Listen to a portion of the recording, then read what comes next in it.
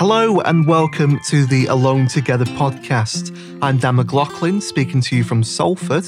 And I'm Matt Millard, speaking to you from Birmingham. Since the start of the lockdown, we have been looking at how life goes on even in the most unusual times, whether that's paying tribute to the amazing local heroes who have been helping out in their local communities. Or preparing for life after lockdown in the so-called new normal by speaking to experts, journalists, industry figures, and many more. On today's episode, we focus on the music industry. Like many other industries, music has been hit hard by the COVID-19 pandemic. And the music industry isn't just the pop singers we hear on the radio or your chosen streaming service, even though they are important components of the industry. It's a much, much more complex and important ecosystem than that. In the UK, live music supports over 200,000 jobs, from artists to venues, marketing to production, and much, much more. It is estimated that 60% of those 200,000 jobs, that's 120,000 jobs in live music in the UK, are expected to be lost after the collapse in live music, in touring, and in festivals. Alone Together, we'll look at the challenges that's facing the music industry, what can be done to protect grassroots music, and what advice is out there from musicians for musicians. Coming up on today's episode. All my income comes from singing at weddings and events like parties and pubs and hotels and things. So obviously all of my weddings and all of my gigs were just immediately cancelled. So it was a bit stressful to begin with because I was like, how am I going to pay my rent? What am I going to do? You know, I think you need to support the grassroots stuff because that's where, you know, all your hidden talents come from. And if you don't have that coming out, then what's the future of music in the UK if that's the case? So there's all sorts of things that artists could be doing throughout lockdown, or if, you know, whilst they can't do live music to make money. And it's things like you could be recording things from home and setting up Patreon and really working on your socials and trying to get people more involved in your journey as an artist. The first of our guests on today's show is London-based singer-songwriter, recording artist, performer and busker Amy Weir. Amy has made quite a name for herself in the industry in recent years, with national radio support including plays from BBC Six Music and a recent live performance of her single Tuesday Night on BBC Radio 5 Live with Scott Mills and Chris Stark. Before the COVID-19 outbreak, Amy was also known for her brilliant live performances. She performed at Lakefest in 2019 on the BBC Introducing stage, duetted with Tom Walker as part of a social media video by Lad Bible, and performed regularly at weddings, events, and as a busker on London's South Bank. I caught up with Amy to find out how life has been for her during the lockdown and what her plans are for the future. Will you take the weight off my shoulders?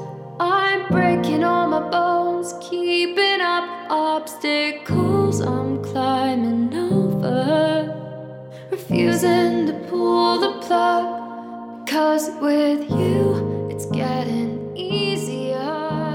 Hi Amy, thanks for coming on to the show. Hi, thanks for having me. Right, so firstly, as we know, the lockdown has posed many challenges for working musicians across the UK and the world, in fact. Live shows are a main income stream for musicians and artists, but venues were forced to close their doors many months ago, and shows as we know them now have not been able to go ahead. You know, we can't have these groups of people all in one place watching a gig. So things for performing musicians are completely different now. So I just wanted to know how have things been for you? You know, since especially in that initial lockdown period, how did you find things as a performing musician? Yeah, so as you said, I'm a musician in London and all my income comes from singing at weddings and events like parties and pubs and hotels and things. So obviously all of my weddings and all of my gigs were just immediately cancelled. So it was a bit stressful to begin with because I was like, how am I going to pay my rent? What am I going to do?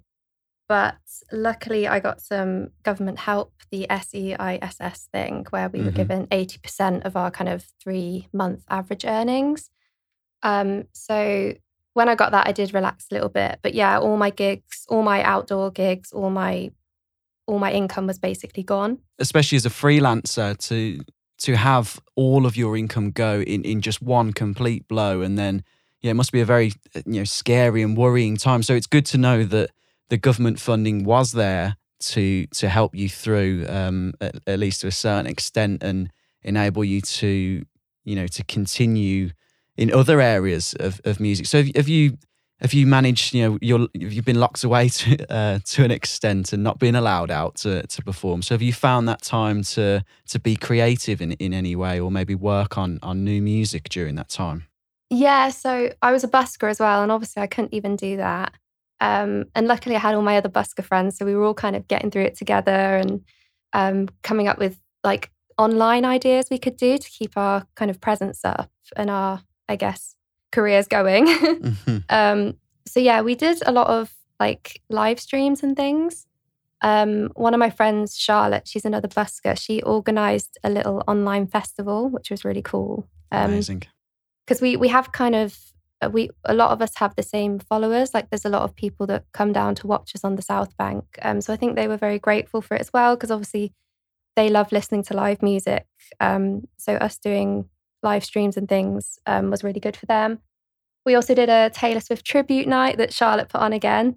She's been great throughout it all. So that was great. And yeah, it's given me time to write a lot and work on my production skills, which is something I've wanted to kind of get good for a long time now. So actually having the time to do that and not having the stress of having to pay my rent, I was able to do that. So that's been really good. That is one positive aspect to take out of such a negative situation. And the online live gigs and streams is something that we've covered in the previous series of this podcast. And it's really great to be able to keep musicians in the public eye in some way. So you mentioned the busking side of things there. You are quite a well-known busker within London, and you have a prime spot on London's South Bank. Am I right in thinking that busking has still not been allowed to go ahead? Yeah, so the places I used to busk, I had a license for. So there are, quite a lot of rules in the places I used to busk, and we've been told we're not allowed back on yet, which is fair enough. I think it's something to do with the South Bank Centre not being open. So if that's not open, kind of we're not allowed to busk as well, because the security aren't there and things like that. They haven't given us a date for when we're going to be back. So it is still up in the air a little bit. I tried out a spot in Richmond a couple of weeks ago, because that's not licensed or anything, so you can just rock up. It's not really a touristy area of London. It's more kind of residency.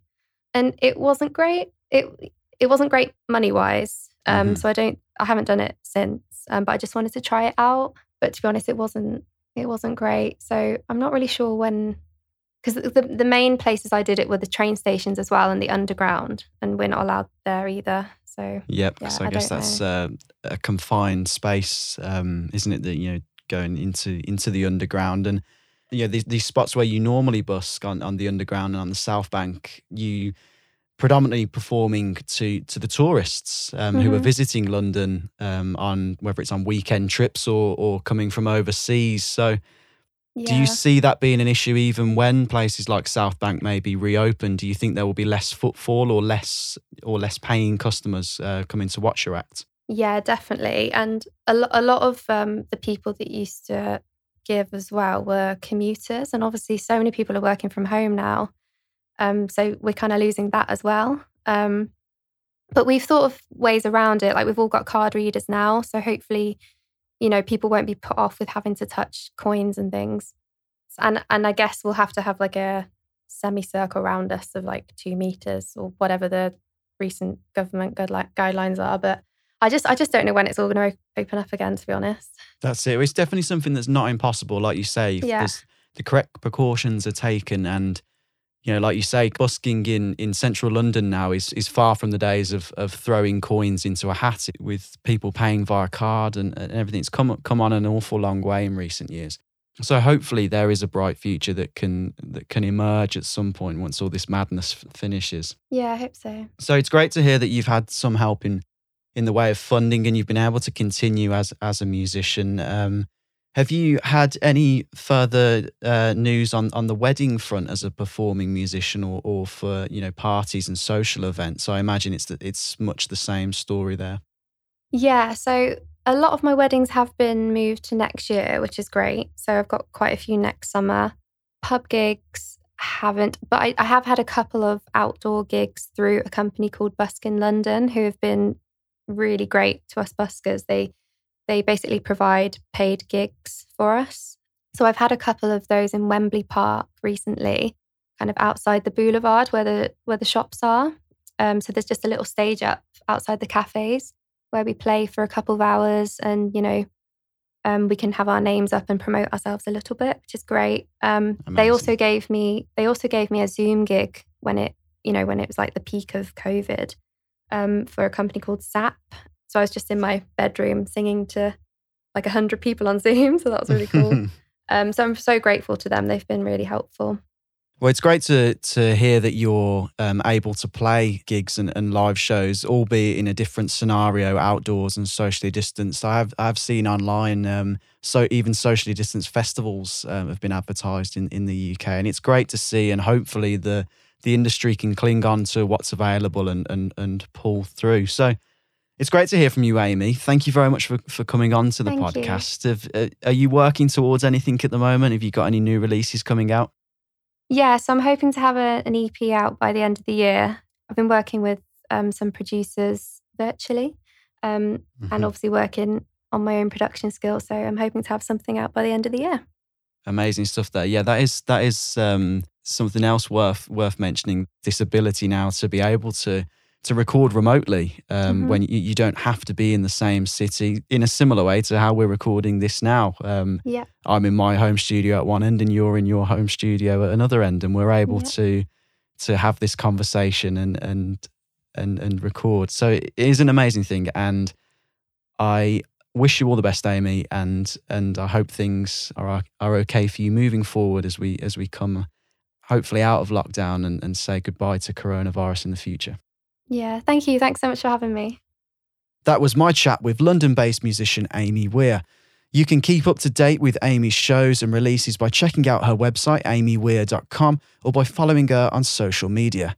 That's Amy spelt Aymee. Now, I could probably tell from that chat that you're a musician yourself, aren't you, Matt? It's been a tough time for those in music, especially for those who are live performers. As a musician yourself, what do you think needs to be done to support the industry? As we said at the start of the episode, there's 120,000 jobs in live music that are under risk.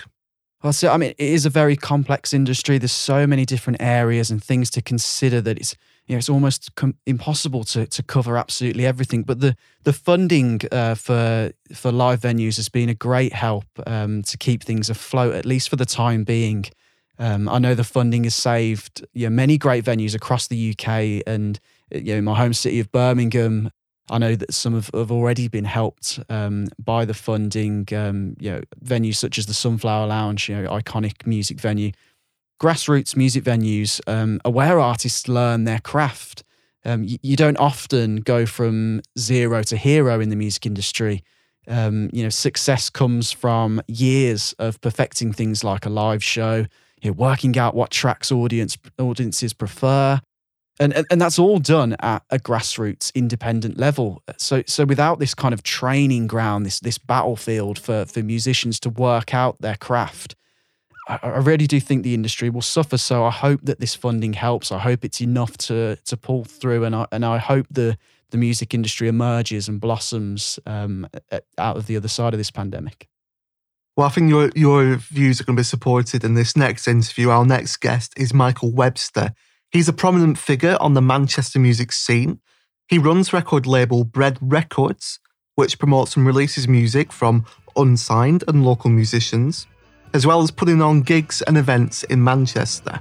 Now, Michael tells me about how he and other musicians have adapted to lockdown and what support grassroots music needs from the government. Take me to the garden again. I want peace of mind. I saw the internet. So, lockdown happened. It struck in March, and we're still feeling the obviously effects of the restrictions now. What have you done to adapt Bread Records to the situation? So throughout like the first part of lockdown, I'm mostly kind of focused on like, you know, a lot of home recording for my own music. But the main thing that I did was all the new features we've done. So I sorted out the website. I managed to actually get that done, which is looking really good. Spent a bit of time on that. Then we got the features going. So we got like, you know, the Monday Just the Crust, where we feature like new releases from artists on the scene in Manchester and around the Northwest. We do the Graham Radio, which was really good, to be honest. That went down really well at first. What is Graham Radio? So it's just like it's basically a little podcast where I play 5 or 6 songs from local artists, have a little chat about it, and just try and push the music out there a little bit. And obviously gigs were stopped, and we're slowly getting back into some gigs. What have you done because gigs are one of the biggest ways that artists are going to make money. What have you done to carry on the gigs, and how can an artist survive in lockdown or with these restrictions? So basically, all of our gigs, sadly, were cancelled. But the monthly ones that we were doing, like the Cream of the Crop, we'd normally do at the Scholar, then my open mic. I just moved them all online as live streams, and they did really well, to be honest. Really well. So the Cream of the Crop and the Scholar, the Cream of the Crop is a night at the First Scholar. So the First Scholar is a venue in Manchester. Yeah. So I moved them all online, and they did quite well, and a lot of people were putting up like their PayPals and stuff. So, you know, if you enjoyed the set, you could send them like a couple of quid, you know, 3 quid, 5 quid, whatever, just to give a bit of that support. And then I was always telling people, you know, throw your streaming links in there, throw like your bank accounts and stuff.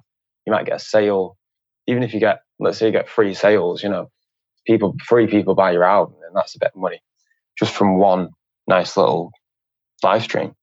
You're a constant figure on the Manchester music scene. What advice have you been giving to musicians, or what advice would you give to musicians? Probably just kind of keep going at it, like, because I've noticed a lot of people are they're getting very unmotivated by the fact that like there's no audience. Do you know what I mean? They're not having a like people to interact with about the music in the same way as you would like a gig. You know, people are still commenting on all the live streams, or you know, you still got your social media presence. But it's always nice to have someone come up to you after your gig and say, "Oh, great set." Do you know what I mean? I think a lot of people are kind of missing that. So I think the main thing is to kind of like keep going and, you know, try and use the time that you might have off to, you know, write songs, record, you know, try and make plans with people. In Manchester, we saw a story develop with venues like the Deaf Institute, which were under threat, and then it was rescued a bit later on. What can venues do to survive, and what help do venues need from maybe the government? I think it's going to be very hard for a lot of these venues to survive, because you know there's a lot of like pubs and even like small businesses that are really struggling, to tell you the truth. And I think the main thing that comes down to is, you know, I think there's 2 ways you can look at this. You know, the government obviously need to bring in more and more like support for the like creative sector, you know, because in the past they haven't really done that much, to be honest with you, in my opinion anyway. But then like from the other side, you know, for people who want to support local music, buy music off people, go and watch live streams, go to gigs if you can, just try and like help it come back on itself. Is the future of the music scene in cities like Manchester online, or should we really be aching to get back to live venues? We've talked about the sort of financial influence of it, but there's a cultural influence as well, isn't there? I think, to tell you the truth, I think in the future, you're going to have to look at it from both sides, because I don't think it's ever going to really be the same way as it was. I think with like your local stuff, your more grassroots gigs and that, you will have that kind of, we're all going to go down to an open mic or go down to a gig, have a bit of a laugh and all that. But I think when it comes to like the bigger stuff, they'll have to implement more like social distancing and everything. So I think you need to kind of balance it between the online. But then again, if you really think about it, bands have been doing a lot online for the past 10 years. And it's kind of an essential part of any musician now, is to make sure your like virtual presence is like out, like proper and out there. Do you know what I mean? And how can musicians sort of get that virtual presence? I think the majority of it is, create content for your social medias, create like videos, nice little YouTube videos or whatever, create playlists. I think the big thing that people need to kind of focus on now is, helping each other out. So, collaborations, let's say you're an artist, you do a nice a cover and you get someone else to sing on it as well. That'll go down really well. Or, even just like, here's a couple of bands I really like. I think it's all about working together at the moment. And if you had a message that you could give to, say, the Cultural Secretary, Oliver Dowden, or Prime Minister Boris Johnson, I've asked this of quite a few people, not only in the entertainment industry, but other industries, what would that message be? I think it would probably have to be is like, don't underestimate like your grassroots scene, because this is where all of the bands come from. Even like Ed Sheeran, like Idols, they were all playing like tiny little gigs, and then they got that break from a major label or through the work on like their own back. I think you need to support the grassroots stuff, because that's where all your hidden talents come from. And if you don't have that coming out, then what's the future of music in the UK if that's the case? Michael Webster, thank you very much for your time today. No problem. Thanks for having me. That was Michael Webster from Manchester-based record label Bread Records, speaking to me there about the challenges facing grassroots music. And now for a bit of positive news. March was a very busy time for Nova Story, an alt-rock band from Blackburn, Lancashire. The band were in the middle of their first UK tour, and band members Imogen Story and James Duckworth had just signed the lease for their new Esches House studio in Blackburn. And then lockdown struck. Rather than resting on their laurels, Imogen and James used the lockdown to renovate what would be a new studio and creative hub for aspiring artists in the Northwest. And they told me about the work done on their studio and how they plan to mentor musicians in the area.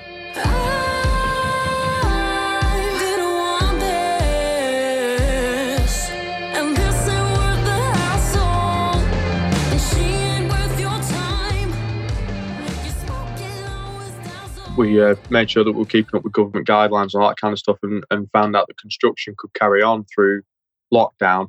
And the fact that me and Imogen were isolating together anyway, so it meant that we could come up and carry on doing building work on the studio, kind of isolating together and just picking up bits and pieces as and when we needed them, And so it wasn't the end of the world for the studio, was it? Because we could actually dedicate quite a lot of time to the building process, couldn't we? It kind of gave us 4 months, whereas we might have been trying to crack everything off in 1 month before so that we didn't miss out on customers. Yeah. It were like, well, we don't have any customers anyway, so we might as well use the time and spend like even more time on things that we might not necessarily have been able to before. Yeah. So we managed to hand build like so much stuff, didn't we, that we might have otherwise had to have pay for. Yeah. Because we have the time to do it. And because of that as well, like one thing that we've always wanted to do, we've always been interested in the environmental impact of a studio, of building a studio and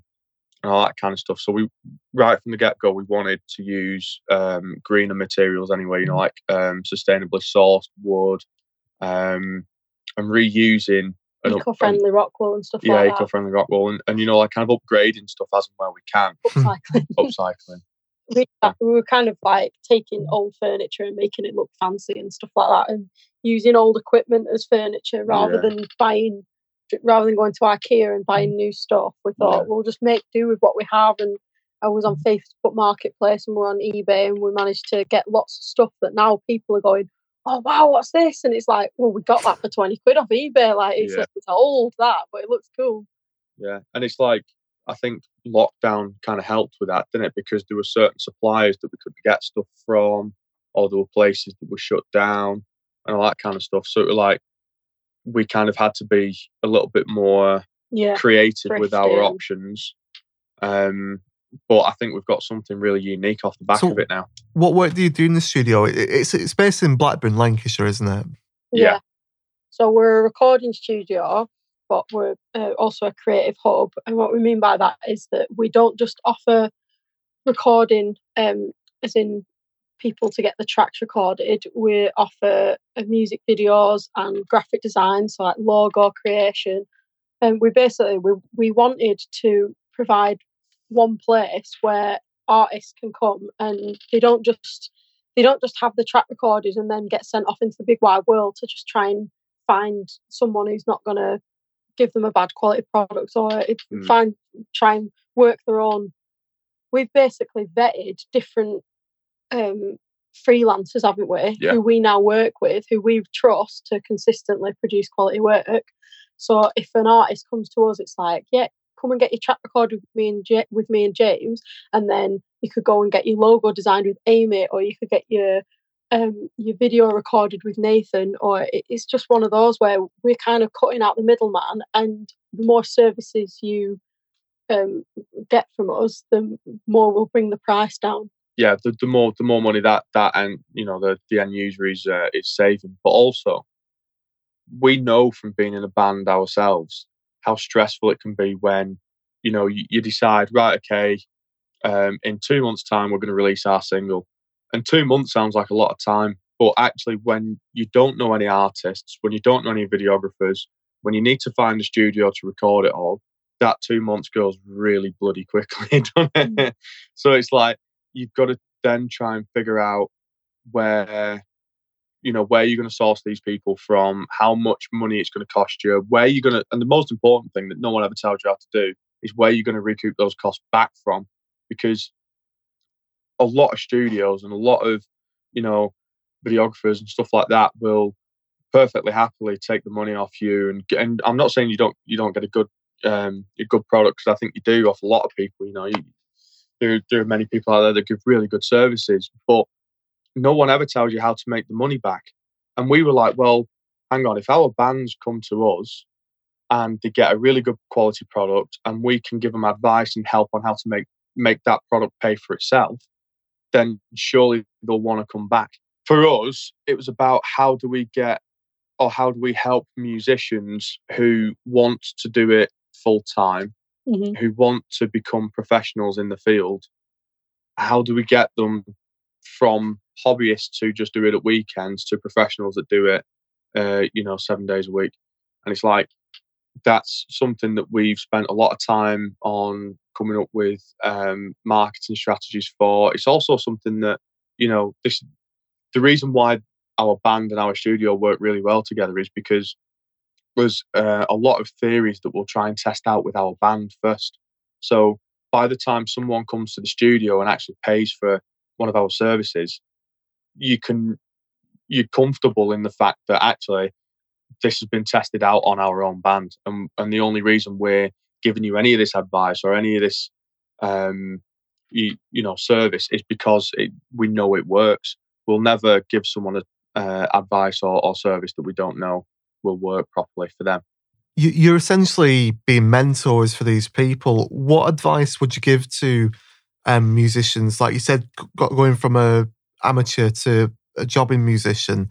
And in particular, what advice would you give them to survive in terms of their career through lockdown? What have you been doing to try and survive through lockdown? I think ultimately it's about adapting to the different climate, like the different scenarios that you find yourselves in. And it's like, so there's all sorts of things that artists could be doing throughout lockdown, or if, whilst they can't do live music to make money. And it's things like you could be recording things from home and setting up a Patreon and really working on your socials and trying to get people more involved in your journey as an artist so that they want to support you.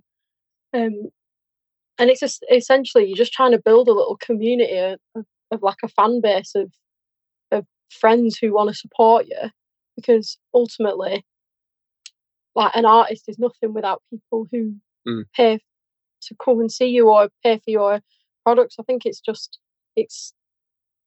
more a case of, I suppose it's dependent on each individual artist, isn't it? But generally we'd say just properly research the different avenues that you can go down, that you don't have to be performing live events to be making that money from your music. Even stuff like merch. If you've got a really good merch game going on, and you even if you don't design it yourself, even if you have an artistic friend who you can get in touch with, or even if you pay an artist to design something for you, there are definitely ways that you can get merch printed and you can sell it for a profit. And as long as you stay on top of it and you're constantly bringing out new stuff, there are ways and means of making money through stuff like that. And generally as well, people do want to help smaller artists. They just don't know how, and smaller artists don't know how to ask for the help. So it's this. There seems to be this gap in the middle, doesn't there, where there's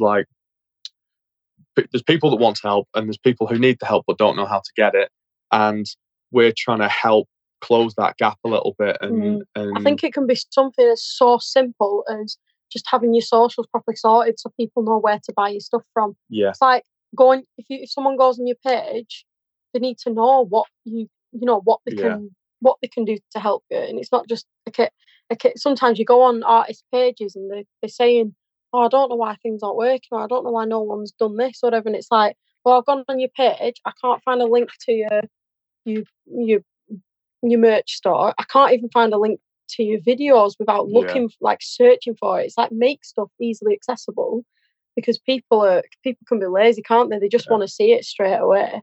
And it's not just that. It's like, so from my point of view, I'm heavily dyslexic. Yeah. So I don't want to sit there and read through a load of stuff. Yeah. I want a photo or a video, or I want a link to click and I'm there.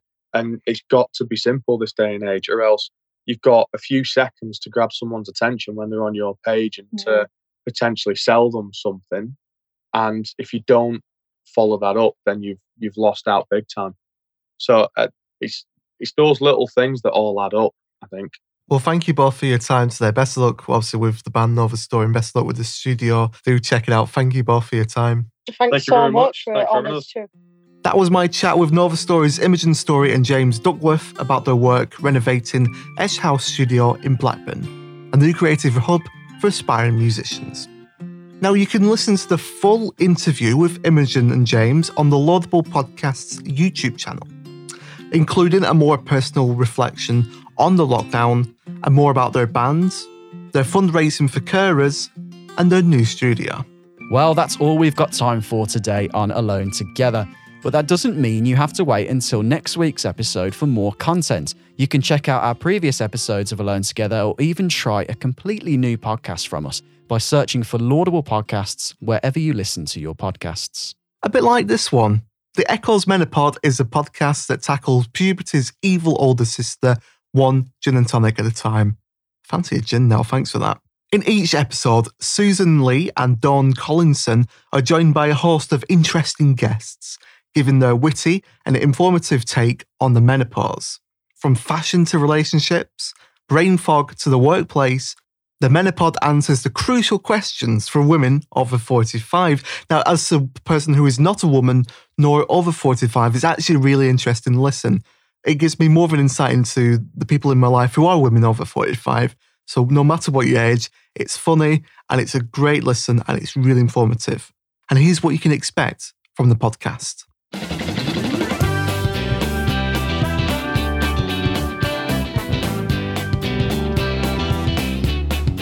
Hello, I'm Susan Lee, and you're listening to The Menopod, the podcast that aims to tackle puberty's evil older sister, one large gin at a time.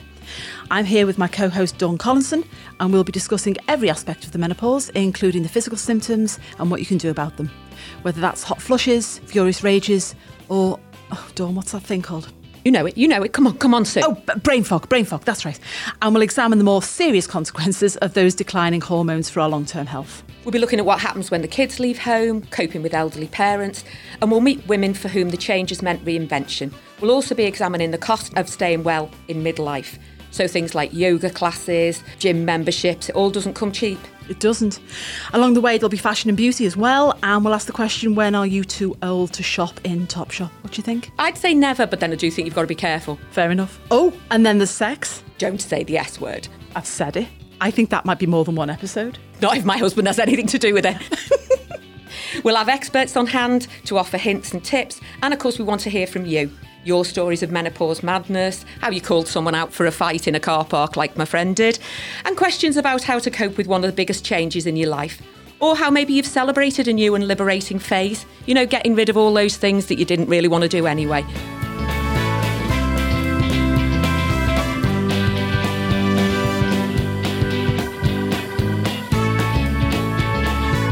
You can download the Menopod podcast wherever you listen to your podcasts, but for exclusive, interactive, immersive content, download the entire app for iOS. If you like what you've heard, please rate and review the Menopod and help other listeners discover us too. This is a Laudable production for the Liverpool Echo. You can find out more about Laudable and its other podcasts by following us on social media on Twitter, where we are at LaudablePods, and on Instagram by searching for Laudable_podcasts. Look forward to seeing you soon.